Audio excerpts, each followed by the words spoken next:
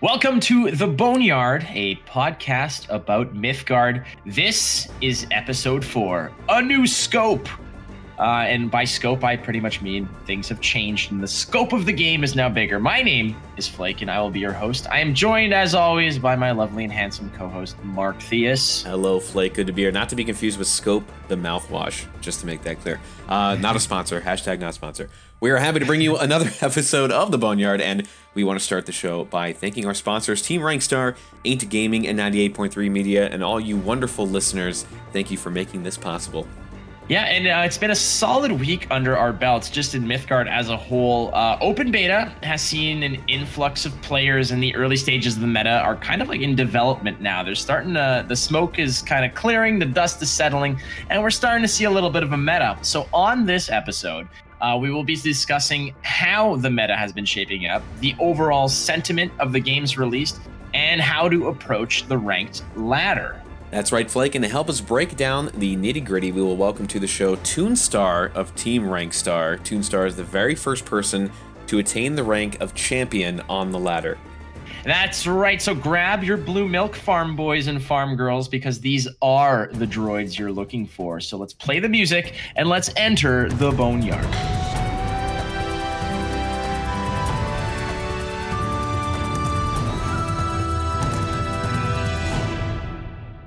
All right, so as always, we enter the episode, this being episode 4, with a little bit of a state of Mythgard, where we kind of just, dip our toes into things and tell you what's going on. But the game's still so fresh that we can't exactly give you a very accurate, thermometer reading on it. Basically, Mythgard's going at full speed right now. Open beta is about a week old already, and there's plenty of deck guides and discussions have begun bubbling up. Be it some big names as well. Some big names have made an appearance in the game. Oh yes, and that we're going to get to that as well, which is very, very great. But we can't exactly give you a full-fledged sort of meta breakdown right now. But what we do promise you is that down the road we will give you a little bit of a snapshot of a meta report and meta analysis. I think that's what's coming, right? Absolutely, yes. Yeah, so we got something coming, and I got to check with my producer. I got to check with my co-host, my brains, the whole brains of the situation. That would be Markthius. He's got everything down pat. Pushing all the buttons, pulling all the levers, all that stuff. Oh yes, demand. He's the one bossing around the interns when it comes to coffee. Yeah. But we will introduce to you right now the. I don't want to see self-proclaimed because he's actually a very humble dude, but amongst the Mythgard people, the Mythgardians, call them.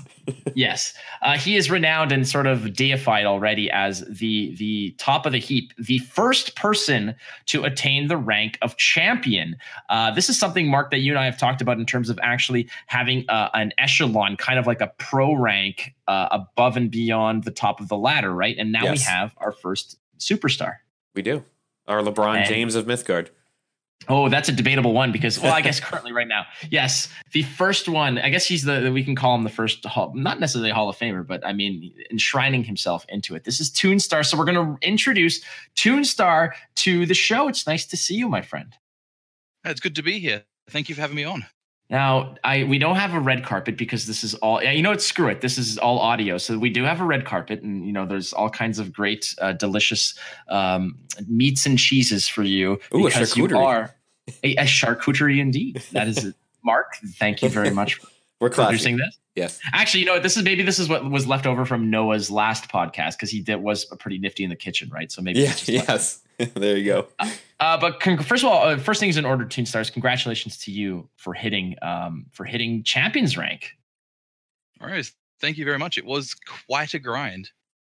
I could imagine, and that's what I want to get to eventually. But I guess the first thing that we should probably dig into a little bit deeper here is that, getting through the ladder is one thing, getting to the top tiers is another thing, but being the top of the mountain, the actual pinnacle of the ranked ladder is a whole other echelon. And I want to know, about your CCG background, about becoming not just what kind of background you have to get to that point where you can actually just climb as steady as you have and be the top of the heap.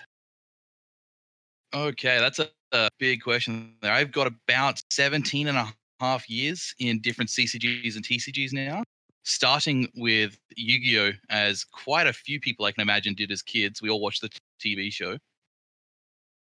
Right. Well, I mean, so Yu-Gi-Oh is the one that I've never really had any actual experience with. Everyone except for Flake. Apparently so. Am I in the vast minority on this when I say that I've played Pokemon, I've played, Star Wars card games, all kinds of other card games, Magic, etc. But Yu-Gi-Oh is the one that I guess escaped me, and I apparently am the pariah of this entire operation. No, I think Yu-Gi-Oh started to get popular, Flake, for you and me, like right when we were starting to like get into like Magic or like something larger, like so Yu-Gi-Oh came on the scene. Yeah, everyone did Pokemon right when you're in school, and then like I think Yu-Gi-Oh came on the scene like right when we were about out of that realm of getting into a game like that. But that's just my speculation on it, I guess. So you have all this background, 17 and a half years, Yu-Gi-Oh, etc. And how did that translate? How did you sort of dip into all that experience and moving through? Well, ultimately, I am a competitive person. I play card games because I love having a defined winner when it comes to a competition. And a lot of theory and lessons you can learn in any card game translate to the next one. So you can learn how to play, what makes a good deck, and those actual theories that end up transforming into you winning a game, and it carries you throughout just about any CCG you've ever played.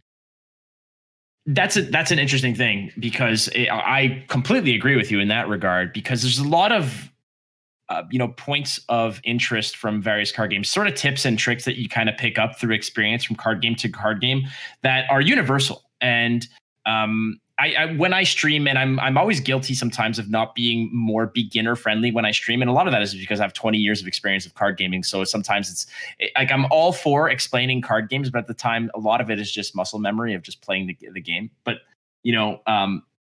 Mark's, you and I have played a plethora of different games back and forth. Yeah. But there's always those tips and tricks that are universal, that are transcend card games. And I think we can all sort of toss one in here. I'll start with you, TuneStar. What would be one of those tips or tricks that you've kind of brought with you from other card games that's applicable to Mythgard?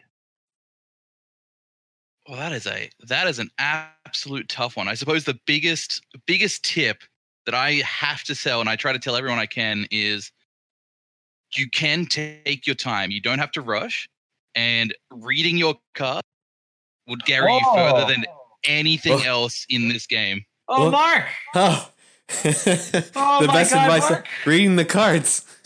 Yes, this is a point of contention that Mark and I have had for many, many times, where I completely agree with you, TuneStar. And this is the one tip that I gave in a previous episode when we're talking about beginners and what's the best way, tips to learn. And I always say, read the damn cards. Whether you play them or not, it's always important that if there's a card on the board that you should know what it does. Mark, what about you? He took mine. I was going to use that one. I was going to use read the cards. I will. I am proud of you though that you're actually taking some of that advice. I read cards now.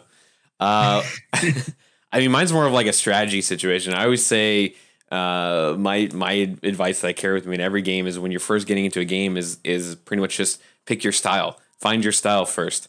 So no matter what, like my favorite style is aggro. So I always try to look for what's the best way to do aggro in this game, and then I'll start to build my collection around that. So play to what you're strong at, not to what everyone says is the best deck or says, oh, you should play it this way. Play to what you're comfortable with doing. That's my advice. Right. There.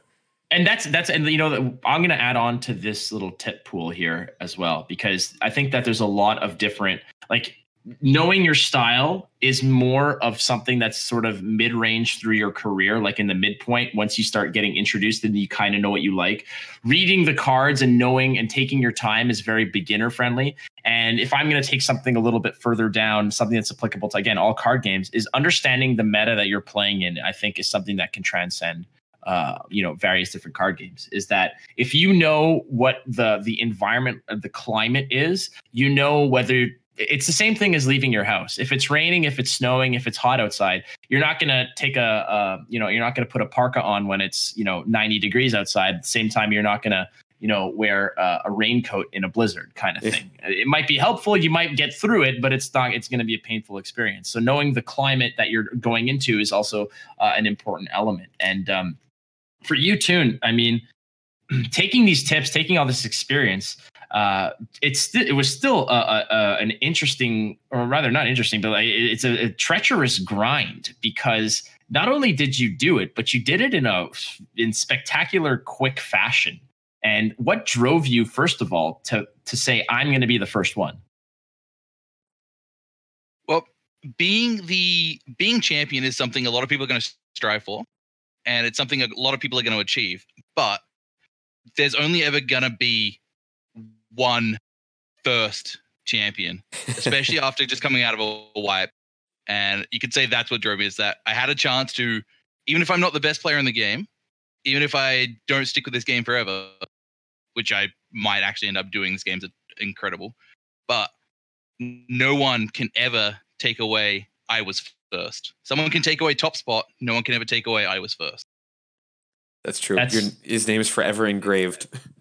Well, that's it. And I've said this before. I mean, you could be best or you can be first, and that's how you're remembered, more or less. I don't know. You're the first or you're last. That's what Ricky Bobby told us, so I don't know. Well, I guess. I mean, that was he said a lot of things. He also had kids named Walker and Texas Rangers, so clearly his judgment was on point. But no, you're absolutely correct, and that in itself is a very, very motivating factor, to be the first one, right? And now we know that you did it. You're the first one. And it's not like it's a matter of, it wasn't a rat race where sometimes you just you stumble upon it. It wasn't a buried treasure that you just stubbed your toe on and found it. This is something that you work towards, and you actually have to have the skill set to get there.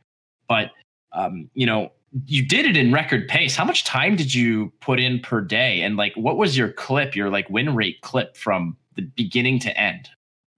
Oh, see, I don't want to talk about the amount of time I spent. That's a scary path. It was at least 6 hours a day, at absolute minimum, often 8 or more, because I just had the time, and it's what gave me the option to say, hey, I want to do this, simply because I had the time to achieve it. I was gonna say, some would say that those are even rookie numbers, to a degree. But I'm not saying that that's not an impressive feat, because holy crap, it is. Because I'll stream maybe 5 to 6 hours a day, and I'm of non-competitive sort of, silver tier ranked play, and I'm just exhausted.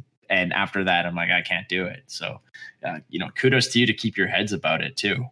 I was just gonna say, I was watching your stream the other day, and you mentioned something. You mentioned that the way that they changed the way that you match up, and from alpha to beta, the way that you match up, it took you an incredibly long time to find matches in high ranked mithril, right? So what is it even like in do you even get a match in champion? What do you match up with? Do you match up with other mithrils there? There definitely was a time period in the alpha where they did try to solidify matchmaking, and we ended up having 10-minute queues. God. Just constantly, and it was awful. Yeah, that's terrible. Well, you're trying to find someone that's kind of in your wheelhouse, right? You don't want to go ahead and just absolutely ruin some kid's day who's just trying out the game. As nice as it is sometimes for me to just get queued up against the AI and just kick the crap out of it for some really cheap, easy points sometimes. At the same time, it's I kind of feel bad. I'm yeah, it cheapens the whole experience. So I was Overwatch has that issue right now. I know they're completely different games, but they've introduced role queue where you have to pick the kind of character that you're going to play, whether it's support, tank, or DPS. And the problem is that it went from 1 to 2 minute queue times to find a full 6-on-6 to I played last night and we played 3 games in an hour because it took about 12 to 15 minutes to find a game. Sometimes it was absurd, but it is what it is. But again, you can't take that away from you, man. You are number one, which is a spectacular thing. And now that that's under your belt, are you continuing to play on ranked? Are you just kind of dicking around and trying new things? Are you taking some time off? Oh no, I'm absolutely still playing around on ranked. I love this game, and it definitely fills my void of needing to have a competitive outlet. And right now, it's no longer that crazy grind. I'm no longer playing the same deck 100 games a day. It's trying out new things, playing decks, being able to test again without the fear of losing the race, so to speak. That's part of the fun, is just being able to have no consequence, I guess, when you sort of cross the finish line. Until the next person gets in the champion, then you got to be number one. Oh, Well, that's a good point. Right? Assuming someone, let's say right now. Indoza's close, right? I think Indoza, is the closest. If we're going to name names. Well, that's the thing, and I wanted to get into this as well, is that at the time of this recording, we're recording this on Monday, September 23rd. So we're a little bit ahead of schedule in terms of when we normally do this, but it doesn't matter. So when you're listening to this, you're in the future. Mark and I might not even be around anymore. We might have been abducted by aliens. Hey, Toon's already in the future. It's Tuesday for him. Oh, that's true. You Australian future. Oh my God. We did this with Eolus already, where we asked her about the, what are the lottery numbers and stuff like that. Pretty sure she called me a butthead, but that's okay. That's normal. But let's say today, right now, someone goes in, hops into Champions and overtakes you, and you're number 2. Are you right back at it? Do you have that competitive fire? Is it still burning within you to go ahead and get that next spot? I would 100% immediately take back to trying to take that spot back. Ruthless. He is ruthless. This is the kind of these are the things that, separate me from, as I drop some dice on the floor. They all came up aces, so it's okay. I have dice with aces on them. He's making you lose your marbles, isn't he? Exactly. I've lost my mind just thinking about it. But it's just that's what separates certain players from others, is the fact that I am content with just getting into Mythic, just getting into Pro Rank, just getting Legend. I don't need to push my luck in any way, shape, or form. But TuneStar, what is that drive? What is pushing you to be number 1? Winning tournaments in my early youth is just one of the best feelings I can't describe, and that carries over to this day. Essentially, it's like when you have put in some time, you put in some effort, you've tested a deck, and it rewards you. It's a good feeling. Yeah, that's gratification. It's justification. It legitimizes your stake at that point, and I completely understand that point of view. I mean, you want to be revered. Like, you think you're good, you're confident, but until you have a ladder placement, until you have a tournament win, let's say, or a top 8 to a degree, it's never actually justified. It's never stamped and sealed as as a legitimate claim. You need something to validate it to a degree, and I can definitely assume then that you're going to be partaking in the tournament scene that's going to be developing over I guess the next few months. I don't know. I have no secret information. I don't think Mark has any secret information that we can share necessarily. But as tournaments sort of sprout up, will you be diving in head first? Do you want to be the guy who wins tournaments, or do you just want to be the guy who places on ladder? I want to be the guy who consistently top 4s and top 8s tournaments and occasionally wins one. All right, so there's a little bit of you're not exactly the most bloodthirsty guy on the ladder, because you're content with the top 8. That's like saying, all right, well, we didn't necessarily win the war, but we weren't invaded either, and that's okay with me, I guess. That's a good point to bring up. It's I'm content with top 8 because in my head I accept that card games are not something that I can win 100% of games of, and that's just never going to happen. You aim for that 66% win rate to make sure you win 2 out of 3, win every match, and just keep going forward. You just make sure that if you're consistent and you're consistently good, the variance won't keep you out of top eventually. That is the most realistic answer I've ever heard from a pro player. Oh, it makes sense too. Yeah, I mean, for sure. Because frankly, in card games with the amount of variance involved with card draw and matchups, etc., like in a game of tennis, let's say you're both going in with a pair of sneakers, a tennis racket, and you're hitting the same ball back and forth. So it's you're relying on your skill for the most part, and obviously the court has a certain impact on it. You might be better or worse on certain terrain, let's say, but at the end of the day, in a card game, you're bringing a completely different toolbox to the problem than your opponent might be. So it's very unlikely to expect to have a win rate above 65% consistently. The greatest card players in the world, in whatever games that they're playing, are most likely going to finish their careers just above 60% on any type of pro circuit. If you're approaching 70%, that's Hall of Fame legendary worthy in my estimation. Again, you can kind of challenge me on this. I'm completely This is just off the top of my head for the most part. But I mean, in every single pro scene I've ever followed or been interested in, typically those who attain those top eights are not exactly winning every single tournament. They're gaining their reputation on the fact that they're playing consistently well to the point where they're that top layer, that top echelon of player. But still, at the end of the day, they're just banking on a 65% win rate. They're not looking to just cruise through winning 80 to 90% of their games. Like it's just not possible, right?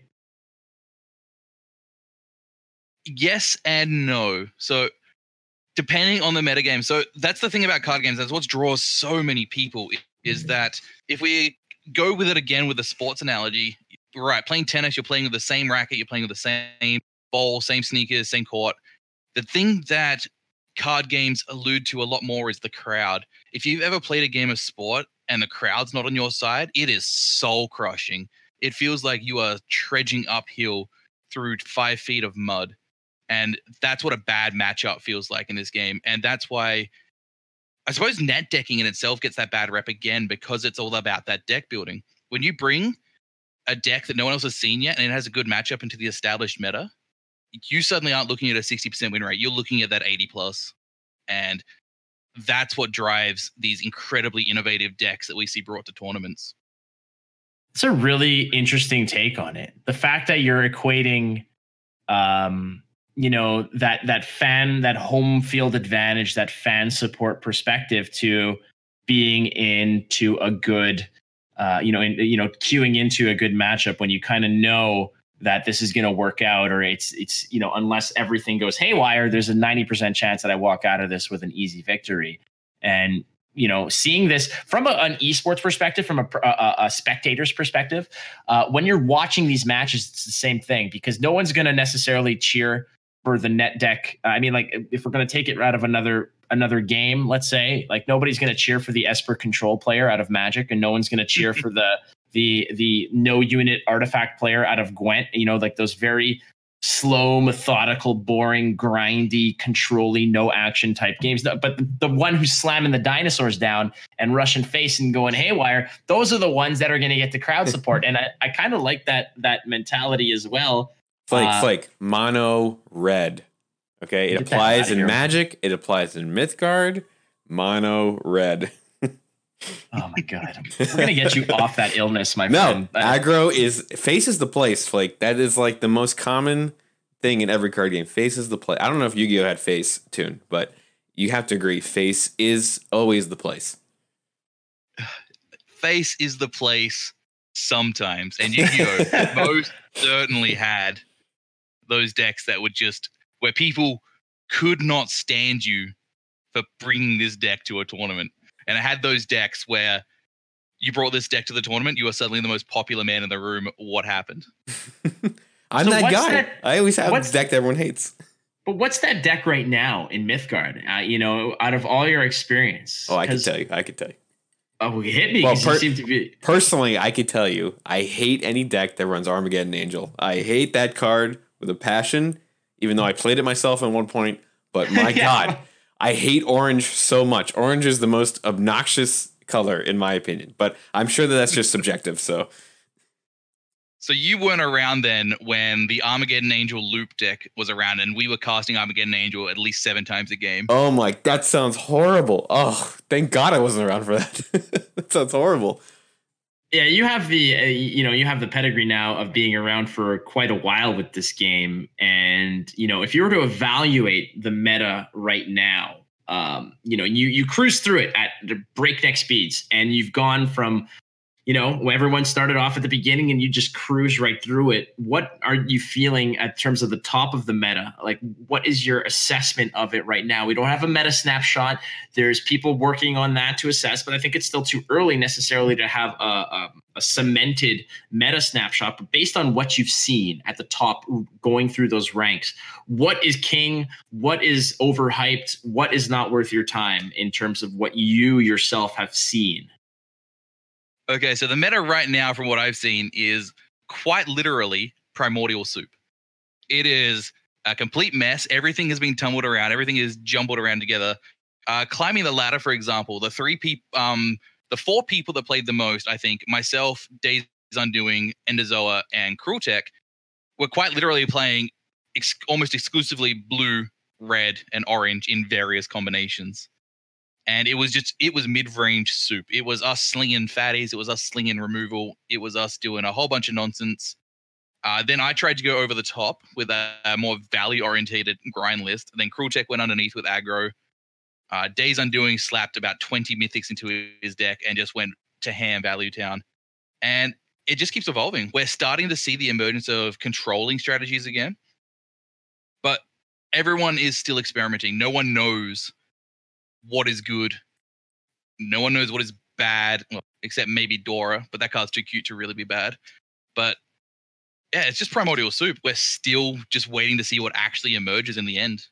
I don't know. I've seen a lot of big ones. I was just gonna say I've seen a lot of big units. That's kind of like if we're gonna try to make a meta, I think like personally, maybe it's just because I'm a scrub in silver, so I don't know anything, but but I've seen a lot of large units and heavy control surrounding that. Like every time I try to play aggro, I just get completely like it's just everything's getting cleared. But I don't know. Maybe that's just in silver. It's like that. I think a lot of it has to do with just the understanding now that people are realizing that your life total is as much of a resource as your mana pool is, wherein aggro can be great. Aggro can be, create some nail biting moments. But eventually, if you can just, withstand the initial storm, and even if you're a win with 1 life or a win with 1,000 life is still a win. So being able to play a little, further deeper down the spectrum of the strength of your units, if you can just establish a little bit of removal and stabilization, eventually you'll be able to go over the top. And to your point, Mark, you're right. I'm seeing a lot of I'm in like S08 or something like that. And yeah, so you see the same thing, right? A lot of big units. Yeah, and that's a lot of it. And a lot of these decks that like to go wide are being punished by units that just go over the top, or are bigger, badder, nastier, and have overrun that just cruise through it. And eventually, it's not that it's just a matter of come from behind victories, but they're a matter of eventually your opponent just runs out of gas, or they just cannot get through your big baddies, and it makes for uncomfortable situations. You're always feeling the heat early, but aggro just seems to be running out of gas. And this is something that I was completely, wrong about when I thought that the game was heavily leaning aggro and that control had no options. And apparently, even at the top of the heap, it seems like mid-range to control is taking the cake. TuneStar, I know that if you were to evaluate the strength of aggro versus control, or even some, a more mid-range build, is the game leaning more towards one side, or is it just a matter of the meta is constantly going to be in flux, where it might lean aggro one day or it might lean control? Because certain games sometimes just favor one archetype versus another. It's just the fact of the matter. The game is definitely still in a lot of flux, and on some days I will face nothing but aggro, and some days I will face 5 control matchups in a day. I think the symptoms we're seeing, especially on the lower tier ladders, because I have seen it every time I get matched into a silver player or even a low gold, high bronze player, is they're playing fatties. And it's because that deck is easy to understand, it's easy to see what it does, and it's easy to get the cards for it. Like, you might not have the huge bombs like Sapo the Devourer, which comes in with huge stats and an effect, but everyone has access to Volkov Heavy, everyone has access to Black and Jotun, and they're just 5-cost balls of stats with overrun, and you'll see them everywhere. Fatties is my new favorite word for this. Fatties. I thought that I was just so enamored with the internet, the whole internet, enamored with the fact that the whole clapping alien ass cheeks and stuff like that. Like, what are you talking about? What are you talking about? They just raided Area 51. The whole point of it was to clap alien ass. There was. What was it? 2 million people signed up. I think 70 or something showed up. How many? It was like something really sad. It sounded exactly. It sounded like when you have like 500 people booked for a tournament and only 20 end up showing up. It's essentially every Facebook reunion you've ever seen in your life was essentially what happened right there. But fatties. No, but I'm sorry. I love it. But you're right. And that's the point, is that it's not necessarily going to be a game that is leaning towards the fact that you have to be a whale in order to hit the top of the ladder, because there are cheaper options that are equally effective. And like you said, I mean, if you're going to be playing aggro, a lot of the cheaper cards are leaning more towards that archetype. So with that ladder business kind of put to bed, you got there, you conquered it, you're already to the top. What kind of tournament scene are you hoping comes? Because I know you said you want to, dive in head first into the tournament scene. What are you hoping, Rhino has in store from an esports perspective? I've asked a few people, but you are clearly right now head and shoulders above everyone else in terms of the competitive side. We've asked people who play casually. We've asked people who, broadcast the game, but you as a competitor, what are you looking to find from an esports scene? Oh, that's a very good question. First thing that I definitely need to clarify, as always, for those at home, is that I was the first to the top, but I'm by no means the best player in Mythgard at all. There are so many people that I consider better than me already that I'm still learning from. But on the point of tournaments, the thing that I want to see, and the thing I want to see from most games, is you need lots of small and mid-sized tournaments to keep something going. You need those weekly Friday night Magics. You need those Yu-Gi-Oh regionals, and then you need the big invite events. You need the huge, Pro Tour from Magic. You need that. You need that pro scene, but then you need all the mid-tier and small stuff that people can just enjoy the competitive nature of without having to be in that upper 1%. That's always a healthy injection into the game itself, into the community, is when you have outlets for people who are not necessarily vying for champion ladder points, to qualify for a qualifier, that if they win, they become, they get a chance at a big prize at a bigger tournament and somewhere down the line. No, you have to have some kind of tournament infrastructure that is possibly even curated by the community itself, because that, like you said, that adds that spice, and it gives people that extra drive. Mark is intimately involved in the tournament scene yourself. Mm-hmm. And I know that, you've done a lot of these little tournaments, either as a player or as a producer, as a behind the scenes, as an organizer. Like, what does this mean when you have this amount of, those extra little tournaments that are not the big one, so to speak? Yeah, we talked about this on, I think with Eolus, we talked about that kind of tournament situation where it was like, the big tournaments are great because you want those big tournaments to, you get the top players that go to those and all that, but you got to have the small ones for not only fun for the community, but also so that other people can get practice, so that smaller players who are on the level of, who can compete at that level, have a platform to, show that they can do that. And so I think like a good healthy mix of big pro tournaments, semi-pro tournaments, which would be ones that aren't part of like the major circuit but give you points towards the major circuit, and then completely amateur, community tournaments. I think the healthy combination of all those three makes for a great esports scene for any game. And if you look at any successful esports scene of CCGs, or not even CCGs for that matter, any game really, that's the trifecta that they have to grab. Grassroots is super important. It's the reality of it.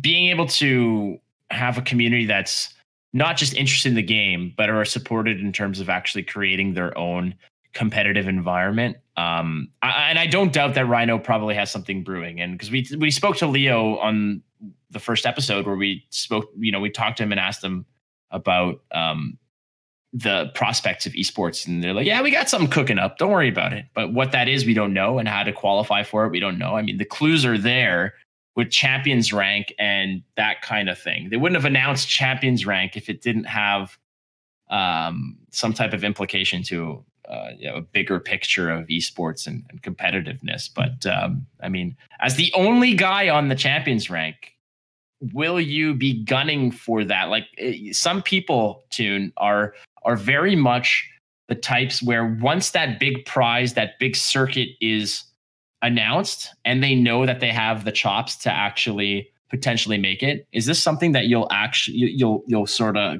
find a new gear for and go full force? I think 100% of the time that if they announce such a thing, I will be gearing for it. I might not even gear for it as a player, though. That's the interesting thing. Part of my 17 years of TCG experience, and this is, I think, a bit relevant to my tournament views, is actually I've got 7 years as a tournament judge for Yu-Gi-Oh! Both as your average floor judge you see at every Magic event, but also as part of the head judge team. So I've been on that other side of the table where two players are sweating bullets watching the clock, and I just get to stand there and watch a competitive game of cards. So who knows? But if there's a tournament scene, I'm going to be involved some way, somehow, whether or not I'm aiming for the top or helping on the side.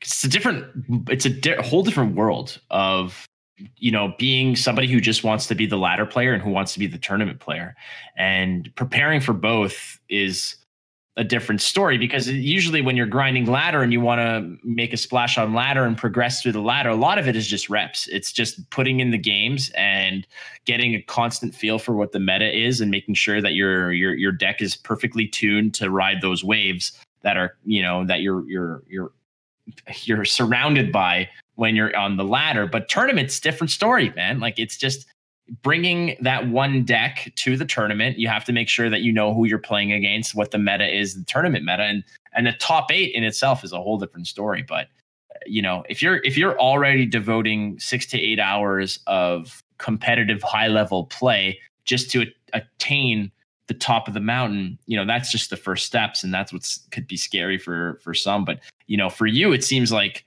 you're just happy to be involved in any capacity, and that's really, really damn cool. For myself, I don't play the competitive aspect of it. I'm more on the broadcast side. Same thing with Mark. We're both kind of, we're on the production level of it. But we're behind the scenes. Well, you're not behind the scenes, but we're production side people. We can hold our own on a ladder, but we're production side people. So it's always a pleasure to talk to someone that actually knows both sides, because, like you said, you judged as well. Isn't it interesting? Like, it's such a different experience going from playing at a high level to then judging at a high level, and it's such a different experience altogether. It's absolutely hilarious how much the experience is different. I still remember the first major Yu-Gi-Oh tournament here in Australia that I actually got a top 16 for was after I had started my judging career, and I had more than one player throughout the day come up to me and be like, so I just always thought judges judged because they couldn't play the game well. And yeah, no. it comes up. It really does. And I think it's important as well for anyone who wants a tournament scene to do well. So not just be part of it, but wants the scene to perform, do well, and exist, needs to know what happens on both sides of the fence. Like, especially esports, especially coverage. Like, those massive football games we see, these massive tournaments packed full of people, they don't happen without the production side people. They don't happen without the event staff. There's so much more to it that goes into it than just having a game that's good and having the players be good at that game.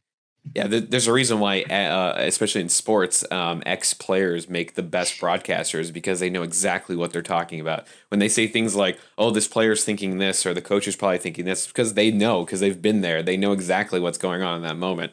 And that makes sense. Flake can attest to this too. Like, I know when if we're getting into, if Flake gets hired for something, or I'm putting on a new production for something, the first thing we do is, well, I've never played the game before. Let me go play it for, a couple hours, or not even just a couple hours. You could play it for like a week or a month and get into the game and learn all the ins and outs, so that I know exactly what's going on. So you don't go into the tournament day being like, what is this again? Is it a card game? I got hired for League of Legends, and I never touched that game in my entire life. And you had to play then.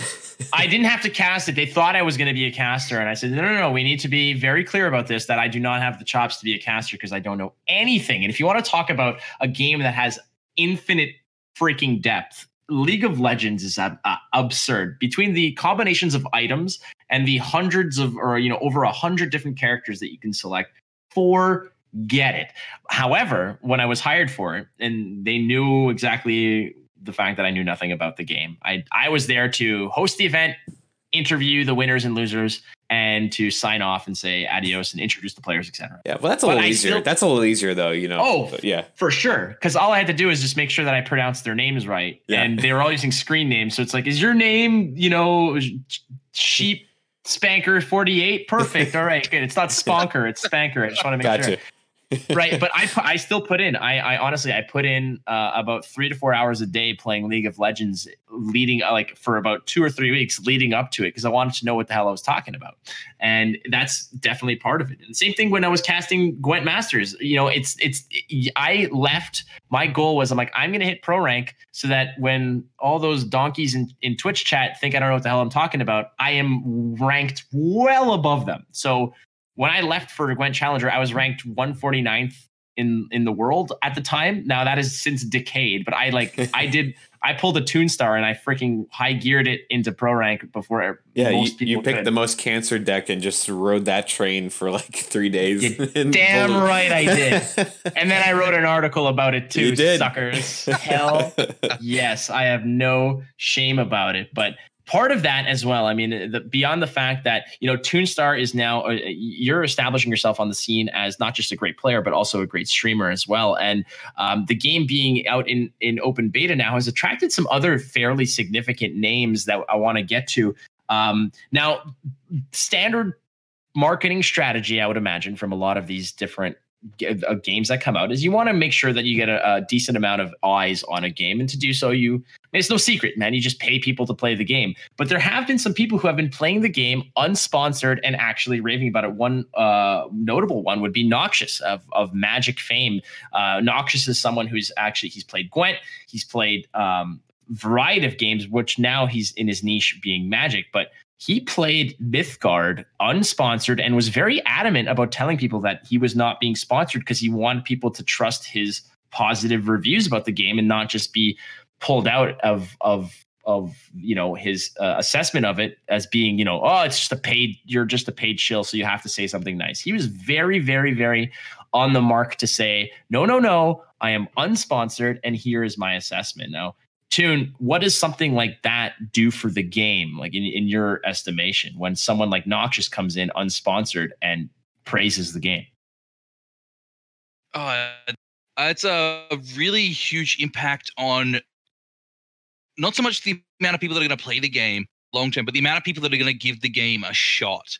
And that's what you need. You need people to say, hey, I'm not going to read this book tonight. I'm not going to order a pizza. I'm not going to play this game. I'm going to say, I'm going to give this game a shot. And that's the break-in factor. Whoa, what does pizza have to do with it? What is pizza? Why don't we order the pizza and play Mythgard? Yeah. I feel that that's almost disrespectful to pizza to multitask while enjoying a fantastic slice. Fair enough. Now, I mean, Noxious steps in. He says some great things about the game. And you're right. I mean, it's not necessarily going to grow the game in terms of actually keeping people stuck to it, but more eyes is more eyes, and giving it a shot is another thing. And that's how I got into it. Enough people I saw were playing it and praising it, and I gave it a shot. And it's not going to be for everyone, because let's be honest, it's not everyone's cup of tea, but it is what it is. But we've seen growth on Reddit just in the past few days. The Reddit population has gone from the mid 700s to now exceeding 1,000 people to 1,200 or so. I'd estimate by the time that this podcast gets published that the Mythgard Reddit population will most likely exceed about 12 to 1,300 people, which essentially is close to double what it was about a week or so ago. Yeah, that's been growing big time. That actually grew a lot this week, which is nice to see. Oh, it's definitely nice to see. And TuneStar, I mean, your content that you've been putting out from the form of streams, etc. What are you, when you see other big streamers, coming in, and I don't want to say taking the limelight, but there's certain people who kind of get into the game from the base state and feel like they kind of, not that they own it, but it's like, this is my domain. I don't know how I feel about other people coming in. So when you see other streamers coming in, and playing it, either sponsored or unsponsored, is that kind of feel like you're stepping on toes? Is that not necessarily the best way to approach it, or how do you feel about that?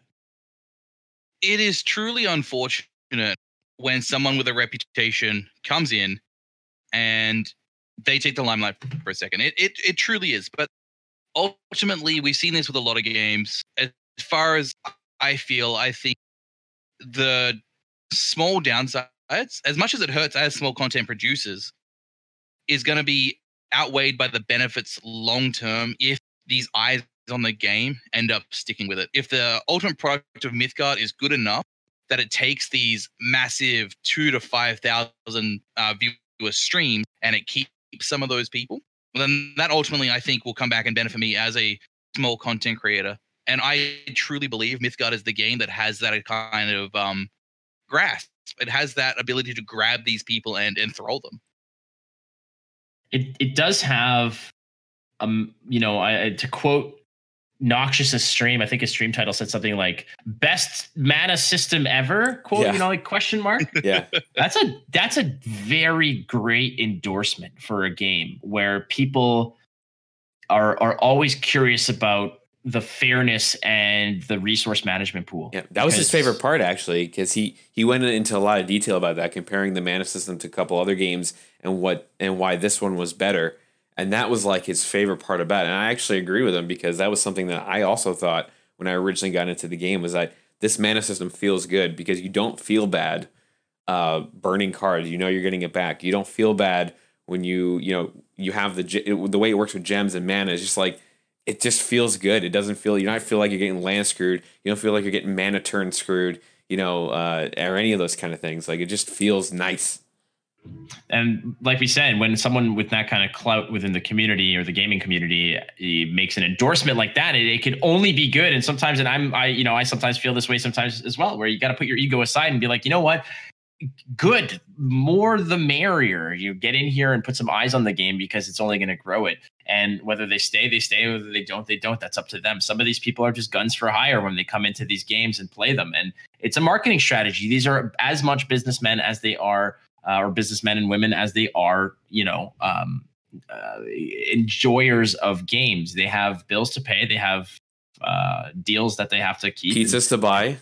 Pizzas to buy as well. Exactly. Speaking of which, I got to call Ben at Domino's. Oh God, what a reference! That one takes me back. That's old school Flake. That's an old school Flake stream reference. That's 3-row Gwent Flake. That is. Oh wow, that was a long time. That's ago. A long time ago. So, Tune. With that said, my friend, I mean, you are right now the head honcho of the ladder, and I want to ask you some of your advice in terms of what you can tell someone who wants to attain champions rank. What are some tips and tricks that might have helped you keep a level head as well as win more games than you lose on the ladder? Oh, this is always a good question. And number one thing to performing well on any game that's going to require you to play a lot of it is to enjoy it. You can't sit there and grind ladder with a deck that's good, but you can't stand playing. Like, you'll get an hour at most and you'll go home, or at least you'll turn off your computer and do something different. Yeah, go ahead. Yeah, other than that, it's and this is something that I find super unique to Mythgard. Go watch some games.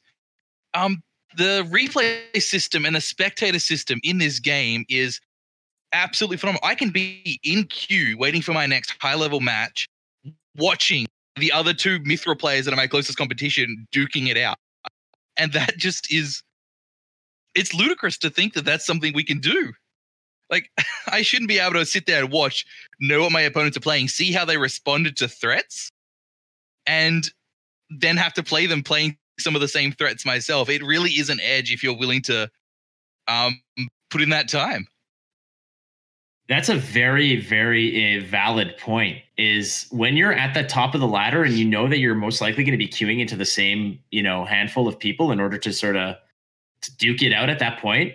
This might be something that we need to talk to Rhino about and say, maybe this is an option that people should be able to shut off in terms of actual spectating their matches. Because if you know that you're going to be fighting the same 5 people moving forward, you could just queue into their games for about an hour, write down their deck lists, and then know exactly what they've got coming down the pipe, right?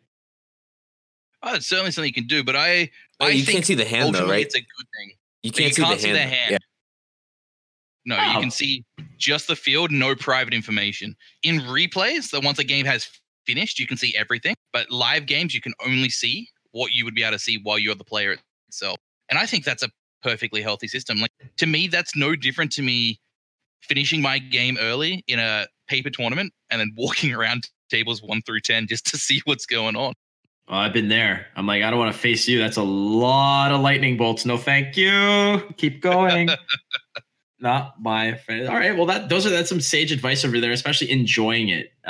You know, I know that I've preached this to Mark a lot, is that I don't play games that I don't enjoy. And, you know, I've had to pontificate about this to viewers who come in and say, why aren't you playing this?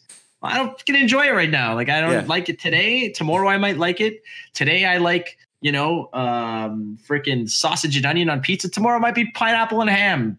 Mofo, like, just back off kind of thing. And enjoying it is what allows you, I would imagine, to, and you could attest to this, to queuing into your 25th game in a row. Because if you don't like it, you just want to go ahead and say screw it and just walk away from it and have no desire and drive. You don't play games you don't enjoy, and you don't enjoy the games that you play. Yeah. There's a bumper sticker.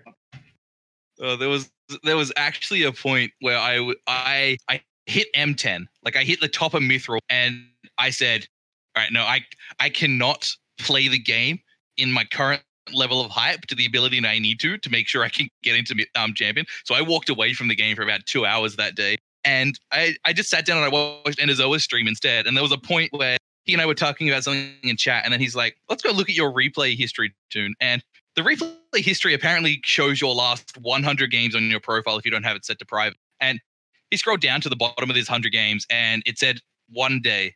I had apparently played over 100 ladder games in a single 24-hour period. And he was just like, you're insane, man. You're just actually insane. That's disgusting. That's just disgusting. No, it's inspiring. Because I guess guaranteed there's, you know, little Jimmy Thompson right now listening to the podcast who's wondering about, can he do it? Can he make it to the top of the ladder? And what does he hear? He hears that TuneStar, the best player statistically on the ladder right now, who has just done it because he put in 100 games in a 24-hour period. Screw your homework, little Jimmy Thompson, because you've got some Mythgard to play. And I do encourage you to A, stay in school, B, drink responsibly, and C, I don't know, eat your vegetables and listen to your mom, dude, because I mean, if Jimmy Thompson is listening, you know, you're a good kid, Jimmy. Mythgard's on the phone. You'll be fine. You can play in bed. It's all good. You can practice while you're in bed. Exactly. After your ABCs, it's going to be some, you can play your Mythgard that way. But my man, Toon, this has been great. We do have some questions from the community for you.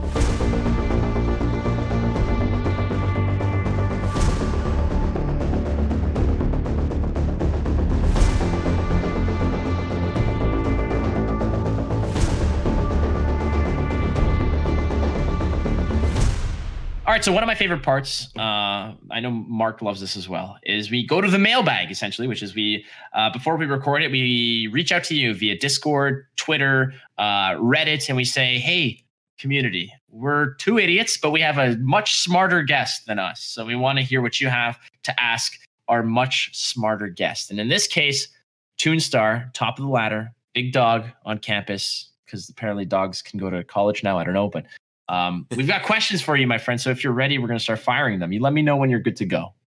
Hey, go right ahead. I love hearing from everyone in the community. Mythgard community is probably one of my favorite gaming communities so far. All right. Well, there he is. You're already at the top of the ladder. So you don't need to kiss their ass, my friend. You're already number one in our books. We're going to have you read hate tweets out loud. Yeah, so. Yeah, exactly. That's going to be a new segment. Maybe we'll have that, tweets from the community. Yeah. Okay, here we go. So the first question is, and I'm going to use my executive powers here. It's from me, okay? And wow. I want to know. Yeah, I know this is a total curveball out of left field, but my man, TuneStar, watched your stream the other day. Followed your stream, subscribed to your stream, and I was welcomed to your stream. and I became a fish. Can you please explain how I am a fish as being a fan of the show? Okay, so the fish thing has, I think, at least 10 years of backstory to it. Oh my God. As you guys know, my screen name is TuneStar, which is short for the TuneStar Master. And many, many years ago, I met an online friend who, upon first meeting us in a huge chat room with like 80 people, misread my name as the Tuna Star Master. And the fish theme stuck. And it's even funny when you consider that in Australia, my hometown is Port Lincoln. It is one of the biggest tuna producers in the world. It is home to the annual Tunarama Fest, which hosts the Tuna Toss Prime Sporting game. What? And oh my lord! Oh my lord! What are you doing over there, guys? Keep going. You just can't make up this stuff of how much of a coincidence all of this just happened to line up to. And well, the fish theme has just stuck. There was a younger sister of a friend of ours who knew me as the fish guy. I would blub whenever I was Skyping with them. Like it has been a thing for that many years now that I think it had to be a part of my stream. And good for you, Flake. You are gonna enjoy your life as a fish, because if anyone has watched Finding Nemo, they remember the wise words of Bruce the Shark: "The fish are friends, not food." Oh my God! That answer was better than you could have possibly imagined. No, I was expecting something like I like fish. Screw it, I like fish. No, there's a whole like tome. There's a festival. It's a festival miracle. Oh my God. Okay, listen. So yeah, and I will let everyone know that if you go and watch TuneStar's his stream, and you hit the follow button, he will welcome you in such a unique and wholesome way, because he basically says, "Hey, thank you for the follow, Flake. You are now a fish." And it's like, oh, this became a fish. All right, so that's amazing. Thank you for leading off the mailbag in such a spectacular way. Next up, here we go. Speaking of wholesome, we've got a question from Wholesome on Reddit, and he says, he asked a bunch of questions. We're gonna give you a few of them, but he has so many. But here are some of them. He says, "What made you push so hard to be the first champion? And how do you feel about red as a color in Mythgard?" Oh, how do I feel about red? That's a tough one, considering both of the decks that I climbed with, and I put in nearly 200 games on, included red as some variety. I like red's identity of the color. I've always liked red. I was an Izzet boy through and through for quite a while there in MTG. I love burn spells. I love going, oh, that's the creature? Pew! Oh, you're nearly dead. Pew!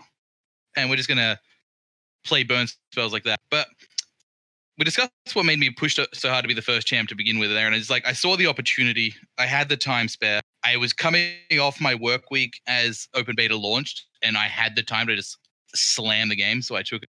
But I also knew from in alpha, I did take myself to first place on the alpha ladder at one point as well. So I knew I had the ability to do it and just push there.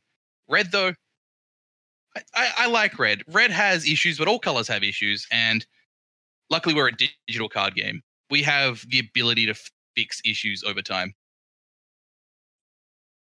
That's a great one. No, that makes sense. And I dig it. And that's a great lead in into the other question, which is from Doggy House, also on Reddit. It says, "We've heard you say that you've played CCGs for 17 years and that Mythgard is the best digital CCG you've ever played. What attributes specifically make it so, and what improvements would you like to see down the road?"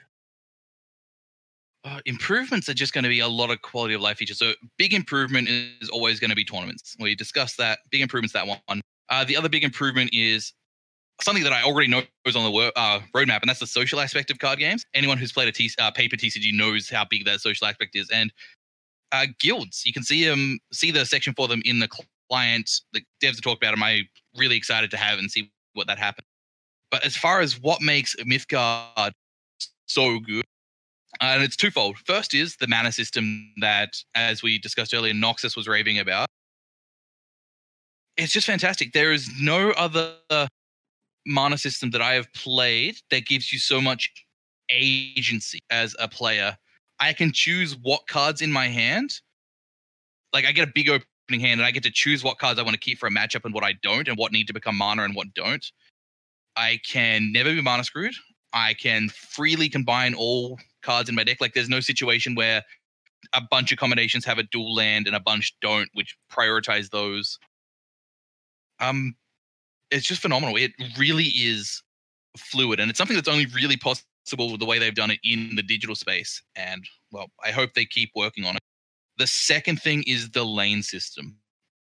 And who knew, the thing that makes Mythgard the best is the two things that I find unique about it, or at least unique in the way that they've been done here. They're all playing a minion on the field, burning a card. They're both very minor actions. You're going to do them 20 to 50 times throughout the game, but those minor decision points add up very, very quickly. And that's what gives this deck such a depth of play and a high skill ceiling. Even if the ability to learn to play the game is low, you can keep going up and up and up as you learn when to burn, when not to burn, where to play, when not to play. Like, sometimes the difference in winning a game and losing a game comes to an interaction where you simply played a minion on the wrong spot and your opponent did not. And at that point, it becomes less about playing better than your opponent and not being the player to mess up. Yeah, you're kind of backpedaling at that point, right? So if you, like, that was a good point. Like, if 2 turns ago or 2 or 3 turns ago I misplayed a unit on the wrong lane, then my opponent played their unit on the correct spot, like, to where it could be beneficial to them. Now I'm backpedaling, and I may have had an offensive plan, but now I have to scramble and figure out how to play defense because I screwed up 2 turns ago. Like, that's the most unique thing in a card game I've ever seen. Lane prioritization and planning is such a unique element to this game, whereas in games that look similar or act similar, I feel like it's borrowed from the right aspects, because the fact that that damage carries over from turn to turn is something that, you see in other card games, but the fact that there's lanes and, you can attack freely without having to declare defenders and such, that makes lanes important as well, versus just slamming it on a board and being able to go wherever you want to go.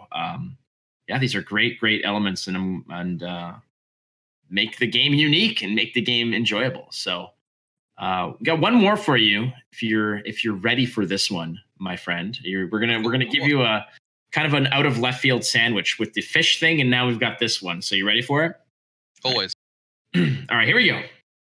This one, I'm hoping I'm pronouncing this correctly, but Casey Haddon. And does that ring a bell for you? Not off the top of my head, but then again, most people's screen names change between platforms. Okay, well, this question was essentially preluded with the fact that you guys go kind of way back in type of coffee element or coffee background. And the question was, what is the one thing people should be doing? What is one thing people should be doing with their coffee consumption that few actually know about or do? Yes. Okay, so this definitely comes from the Mythgard Discord. There have been a couple points of conversation regarding coffee where it has come up the fact that my day job is as a coffee salesman. I work with coffee machines and blends of coffee, and I love it. And the biggest thing as far as what coffee consumption that people should be doing and that just few actually seem to want to do is exactly the same thing as what we were discussing when it comes to picking what deck to play. Try everything and stick to the one you enjoy. At the end of the day, it doesn't matter what you're drinking coffee for. You're going to hate it if it tastes awful. You've got to enjoy the cup of coffee you're getting. So that's definitely my number one thing, is just find a way to enjoy it, and don't let anyone tell you that you're drinking it wrong, because you're not. As long as you enjoy it, you're doing the right thing. Oh my God, Mythgard is a cup of coffee. It's just, oh my God. If you could just implement blackjack into it, you've got all of my addictions into card games, coffee, gambling. Let's make it happen. I can have a giant, just this enormous jamboree of things I love. So I guess sage advice. And as someone who drinks more coffee than he should, it's good to know. I am also a fellow barista, and that I've done my years working at a coffee shop. I love coffee. Coffee's good. Coffee's life, and that is some good advice. Like the coffee you like, and screw the haters. That's basically. I mean, that's good advice for most things, right? That's kind of the way the world ends up working. Unfortunately, is that a lot of it's just human nature. We just gotta learn to enjoy ourselves. Gaming, life, work, coffee, pizza. Like, you're allowed to have pineapple on your pizza if you really want. Oh, wait, that's gonna start a war. So don't even that's gonna start an internet war. So yeah, for those listening, that was TuneStar who said that. You can leave your comments in the comment field. His comments are his own. Yeah, he's his own man in this case. Now, but Flake, you got one more. You have one more. Wait, you have one more question. Remember? Oh, right. Yeah, one more. Oh my God, I completely forgot. Good call on this one. All right. Yes. Here's a good one, my friend. All right, this one was, again, like I said, after hours, slid through under the door into my office that doesn't exist. So kind of just made it right at the buzzer. Here we go. This one from some random clown named Noah. You might have heard of him. He says, now that I've known you for a few years and dragged you along through different card games, even introducing you to Mythgard, is it fair to say that I'm truly the first champion player and that you are just and that you, TuneStar, are just Noah's vessel? Oh boy, so I've known Noah for, oh God, it's probably coming up on 10 years now. It's at least 9. Oh, we go way back. Met through Yu-Gi-Oh! Obviously originally. The long story thing about Noah is he gets involved in games. He loves games. And then he just spends 90% of his time surrounding the game instead of actually playing it. Like, I think he's got over almost 1,000 hours logged in Mythgard, and I reckon at least 100 of those are actually playing the game, and the other 900 just all the content work he does with streaming. Back when they used to run the MWO and everything, he's a good man. But no, Noah, you are not champion. That was me. That's right. You smash him down. You put him in his place. But in all seriousness, Noah does put a lot of work into the game and the community. And at the time of this recording, Myth Hub is still not a thing, but I think we can, kind of put our intuitions together and suspect that it's probably coming soon, because I know that a lot of people in the community are kind of clamoring for something that Myth Hub will eventually give to them in droves. So, Noah, if you're listening, you might be the inspiration, but you're not the execution of the greatness. So, that's just the truth. That's coming out of TuneStar, the master himself. And it's been a sincere honor and pleasure, my friend, to have you on the show to teach us a little bit about what it takes to, hit champion in record time and being the absolute first. And I guess one of those keys is to listen to Noah and drink ass loads of coffee. And eat pizza. And eat pizza. Certainly. Listening to good music helps as well. Yes, so make sure you're dialed into whatever the hell makes you happy. Be it Justin Bieber, AC/DC, doesn't matter.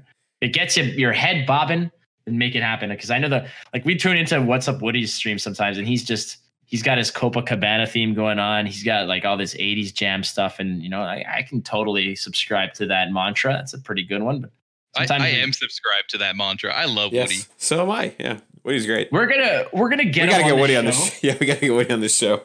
We gotta get Woody on the show because, like I said, first of all, and maybe this is all extra. This is all extra jam to the show now because all the Mythgard talk has been completely knocked out of the park. And again, I want to thank you, Tune, for coming on the show. It seems like a common theme now that we always just mention Woody on the show because the guy is such a I don't want to call him a cartoon, because that has a negative connotation, but someone so happy and so jovial and so cheery and bringing joy to everybody is just awesome. So yeah. Woody, I know you're listening, buddy. Just keep on. Oh, congratulations to Woody, because Woody is going to be a dad. He's going to have his own little mini Tarzan running around. So yeah, good for you, buddy. Well, congrats. I didn't hear about this until today. He announced on his stream today. He was doing a giveaway for Mythgard. He announced it during his giveaway, which was really cool. Yeah, one of the giveaways is his son. Yeah. I hope not. Yeah, exactly. It wasn't planned, so we're doing an extra giveaway. Yeah. No. He's very, very ecstatic and super happy, and we're happy for him. So, my boy Metro T, if you're out there, thank you so much. Metro T. All right, listen, TuneStar, thank you so much. Again, they can never take that away from you. The fact that you were the first ever to reach Champions tier in Mythgard, and for those who want to get a little bit more of the TuneStar and maybe become a fish themselves, why don't you go ahead and tell us where we can find you and what you're up to? At the moment, you can find me streaming on Twitch at the TuneStar Master. I have a Twitter, and I'm active on the Discord, essentially. Like, if you're on that Mythgard Discord, you'll run into me eventually. He's everywhere. Beautiful. Makes sense to me. Works out. I like it. I dig it. So, my friend, thank you very much again for coming on the show. It's been a pleasure, and, happy trails wherever that may be. But it seems like you're at the end of the road for now. But, there's going to be some people on your tail soon. So, grab your pizza, your coffee, dig in for another one, and maybe little Jimmy Thompson has another idol to put a poster up on his wall for it. But cheers to you, my friend. And Mark, yes, sir. Give us a rating. How many coffee beans out of 10 is this episode? I will 100% give. The internet's gonna hate me. I'm gonna give this episode not only 10 coffee beans out of 10, but I'm also gonna give it 10 pineapples on my pizza slice out of 10. Great episode.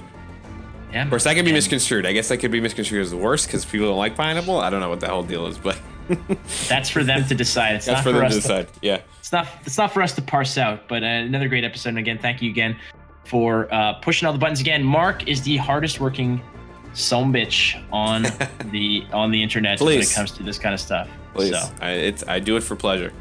It's gonna be great because you're gonna have a lot of stuff to edit out of this one, my friend. I know. Let me tell you that much. Lots of polish and clean. So the way that you hear this podcast has been polished and put through the ringer at least once or twice. My name is Flake. This is the Boneyard. We'll catch you again for more Mythgard talk on behalf of myself and Markthius and our wonderful sponsors. Again, 98.3 Media, Inked Gaming, Team Rankstar. Mark, you know our new one, right? What? Scope. Oh, You've Scope, already yeah. lost it. We lost the sponsor. You've already lost the sponsor. Well, it's been nice, Scope. Thanks a lot. Adios. But most importantly to you guys, the listeners, thank you so much for tuning in, because if it wasn't for you, we'd just be talking to ourselves, right? So we'll catch you next time for another episode of The Boneyard.